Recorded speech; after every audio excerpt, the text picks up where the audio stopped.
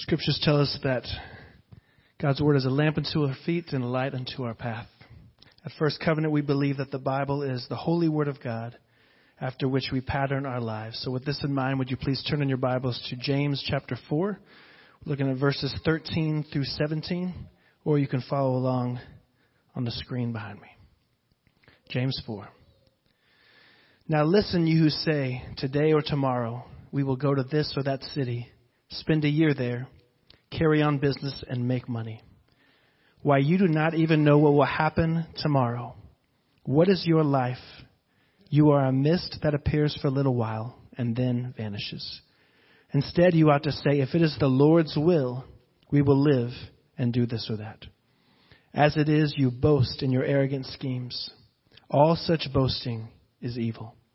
If anyone then knows the good they ought to do and doesn't do it, it is sin for them. Let's pray. Lord, open our hearts and minds by the power of your Holy Spirit, that we may hear your word with joy. Amen.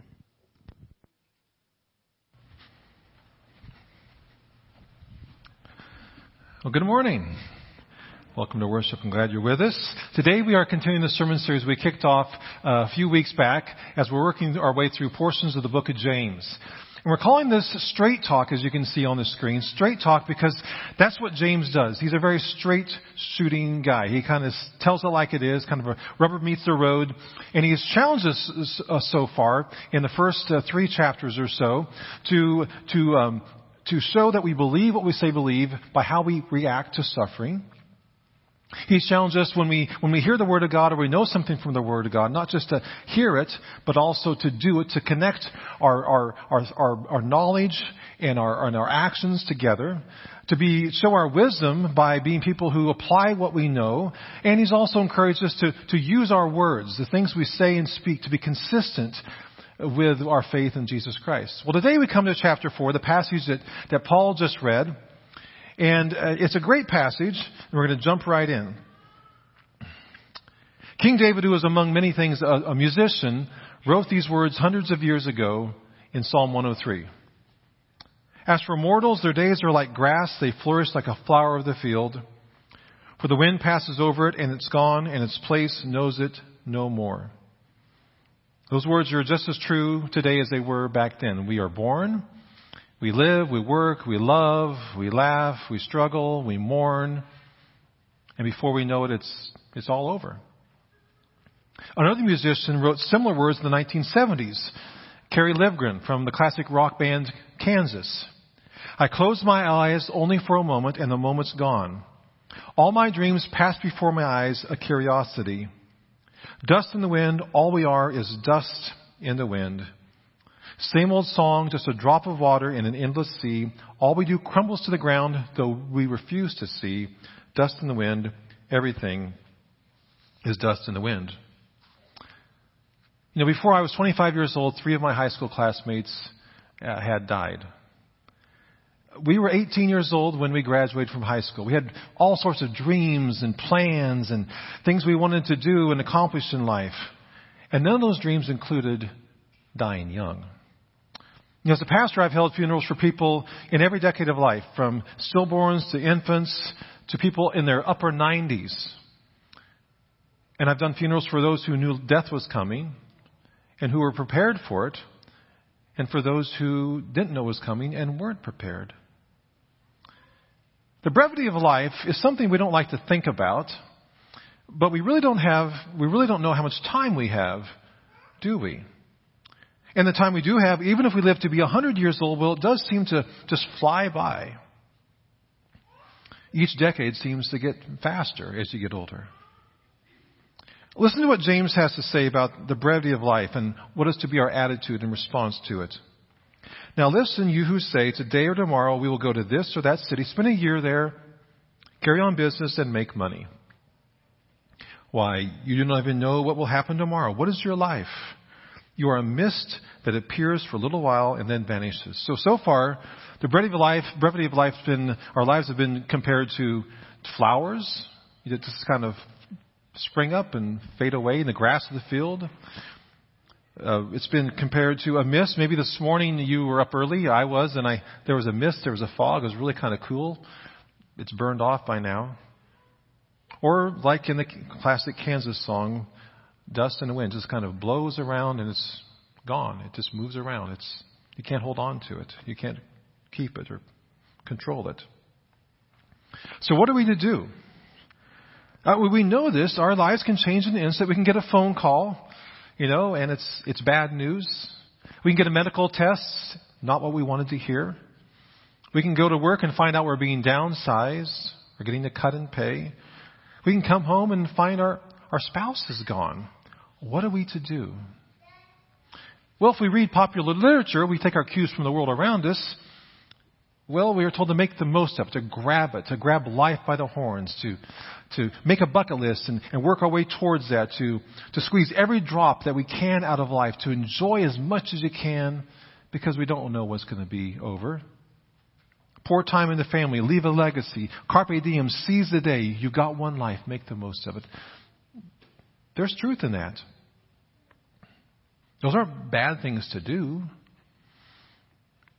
God has given us life, and He wants us to enjoy it. He wants us to know His love and the love of other people. He wants us to enjoy His creation and the music and the arts and great literature and humor. He's given us bodies that can climb and move and do things, minds that can create and imagine and connect. He wants us to make the most of our lives. But James says there's a qualifier. Verse 15, instead you ought to say, if it's the Lord's will, we will live and do this or that. As it is, you boast in your arrogant schemes. And all boasting is evil. If anyone then knows the good they ought to do and doesn't do it, it is sin for them. That's always bothered me, If you know the good you're supposed to do and you don't do it, it's sin. Now, what you may ask is so wrong with a little bit of planning here and a little bit of boasting. Don't we all like to kind of talk about, hey, we're planning this trip, we're getting excited about this new business venture or whatever it might be. What's wrong with that? Shouldn't we set goals and talk with excitement about what we're looking forward to? We do it all the time. I'm going on vacation maybe to Minnesota or Colorado or Kansas City, or maybe I'm going to college next fall. I'm going to open a new branch of my business. I'm going to retire soon. I'm going to get married soon, whatever. What's wrong with making plans? So He's not against making plans. He's not against enjoying life, anticipating good things, looking forward to things. He's talking about making plans and doing life without reference to God at all. It's this attitude that we can do it all ourselves, that we're in control of our lives, that we have sort of a divine right to live our lives the way that we want, and that we can determine the way our lives are going to go, and then we boast about it. I'm going to do this. I'm going to go there. Next year I'll do that. And James says, if we take God out of the equation and we do this, it's presumptuous, it's arrogance. Stephen Wilkie was a pastor in England, tells us about a guy who did this with terrible consequences. During his college days, Wilkie had a friend who said that he believed that Christ was who he said he was. And that the reasons and evidence for the faith made sense to him. And when Wilkie asked his friend if he was ready to live his life for Christ, his friend said, no, not yet. I'm a young guy. There are still things I want to do, things I want to accomplish, and that'll kind of cramp my style. Later on, then I'll pick up God. Well, you can see where this is heading. 4 months later, he was killed in a car accident. Later never came. We can never presume where God is concerned and where life is concerned. We are a mist that appears for a while and then vanishes. As Christians, we are to live like we believe with all our heart that God exists and that He loves us. Not like the guy who was an executive with McDonald's who said, I believe in God, family of McDonald's, in that order, but when I go to work, I reverse that order. Despite what this guy said about his faith, in reality, when he was at work, he was a practical atheist. He lived his life as if God didn't exist. And his faith and his belief in God made no difference in who he was and how he acted at work. And that's a dangerous thing. It's presumptuous. And James says, don't do that. Make sure your faith and your life and your actions and your attitudes, make sure they line up. Don't be like the man who looks at himself in the mirror. He talks about this in James 1. Who looks at himself in the mirror, sees what's real, sees what's true, sees the reality of who he is, who God is, and he walks away and lives his life as if he completely forgot what he just saw. Several years ago, it used to be common for people to end a letter with the initials D period V period. And that stood for Deo Volente, which is Latin for if God wills. And it was a way that people would kind of keep the perspective that James is telling us to. If God wills. Now, I'm not saying we go around saying, if God wills, after everything we say. I'm going to Quick Trip to get some gas and pick up some Krispy Kreme donuts, if God wills. Now, that sounds kind of cumbersome, kind of pious, kind of preachy. It's not kind of fakey.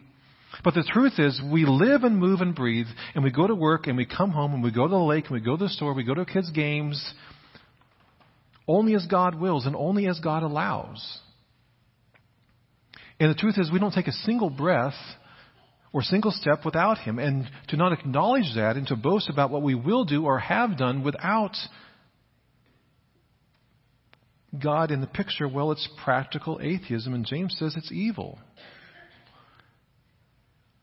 Isn't evil kind of reserved for things like, murder or cheating on your taxes or cheating your spouse or whatever it might be? Isn't that, that's pretty strong language. But it's evil because it rejects God.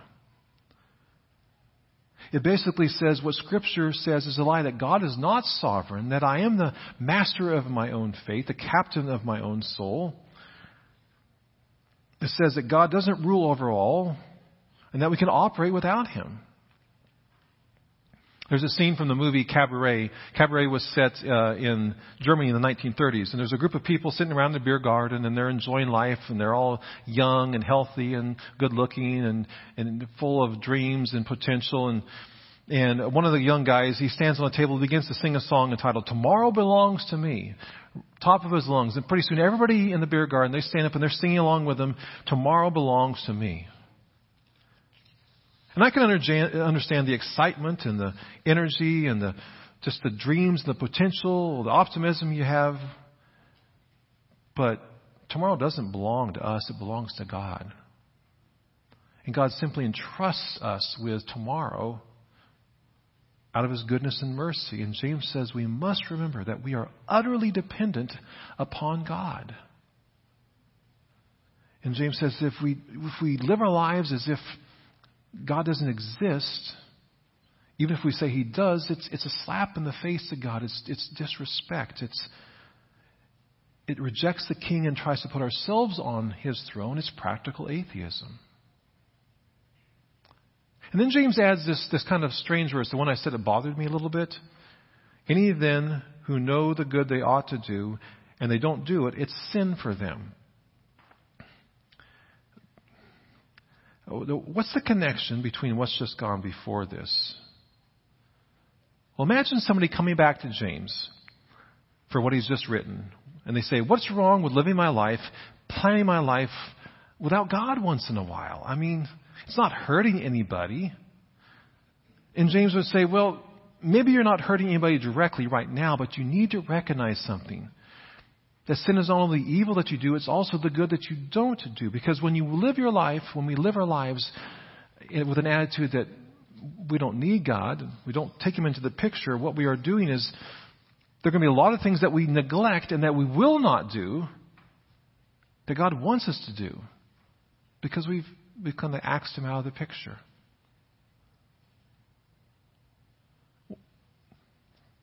So what are some of the things that we maybe could be doing or should be doing that we're not doing? Well, look around the world. We live in a world full of brokenness and pain with hurting people. There is much to do. You turn on the TV, you open a website, you look around your neighborhood, there's a lot to do. People that need to be encouraged, whose marriages are falling apart. Friends who need to be supported because they have struggles with their children or work. Families that need a helping hand. Neighborhoods that need rebuilding. Wrongs that need to be righted. People who need to see Jesus reflected in our lives so that they might take a chance on letting Jesus be a part of their life. And James says, if you see something good, something helpful that you can do, and you're able to do something about it, and you don't do it, it's sin. Not much wiggle room for excuses. If we have financial resources and we see people in need and we don't do anything about it, James says, well, that's sin. We say, well, I'm not hurting anything. I'm not making it worse. No, but we're not making things better. If I see a neighbor in need and I've got time to help and I choose not to, well, James says that's sin. If we see injustice and we don't speak up about it, James says, well, that's sin. You know, I've been reflecting on my life a lot lately. My two oldest kids are now young adults. They have degrees. They have paying jobs. Yay, that's a good thing. I'm excited about that. And I have one at home. In a year, I'm going to be an empty nester. I've been married longer than I was single. I've been a pastor for close to 30 years. If I live to be into my 90s, my life is well over half over. And to do that, I'd have to beat the odds as a guy. And yet I may not make my 90s. I might not make next week. I can't be presumptuous. God only knows. I mean, I know how life can be brief. I know I'm not guaranteed anything. And because of that, sometimes the temptation is to make plans, to set goals, to work hard, to play harder, to establish that bucket list. Not bad things. But if I don't include God in that, then I will never make the most of the life that I have been given and trusted by Him. And so, James, I'm going to close with kind of a paraphrase of what I think James might say if he was speaking to us in English. I say something really straightforward. You don't know how long or short your life will be, and you do not know what will come your way. So rely upon God, include Him in your planning, live out your faith, do what you say you believe, and use your life to put your faith into practice by doing as much good as you possibly can. Let's pray. Father, we thank You for Your love for us, and we thank You for Your word. We thank You, Lord, for Your servant James, who just kind of told it like it is, and who challenges us. Lord, we know that we all have a little bit of hypocrite or inconsistency in our lives, and we ask for Your forgiveness. We also ask for Your help. Help us, Lord, to have eyes to see our blind spots.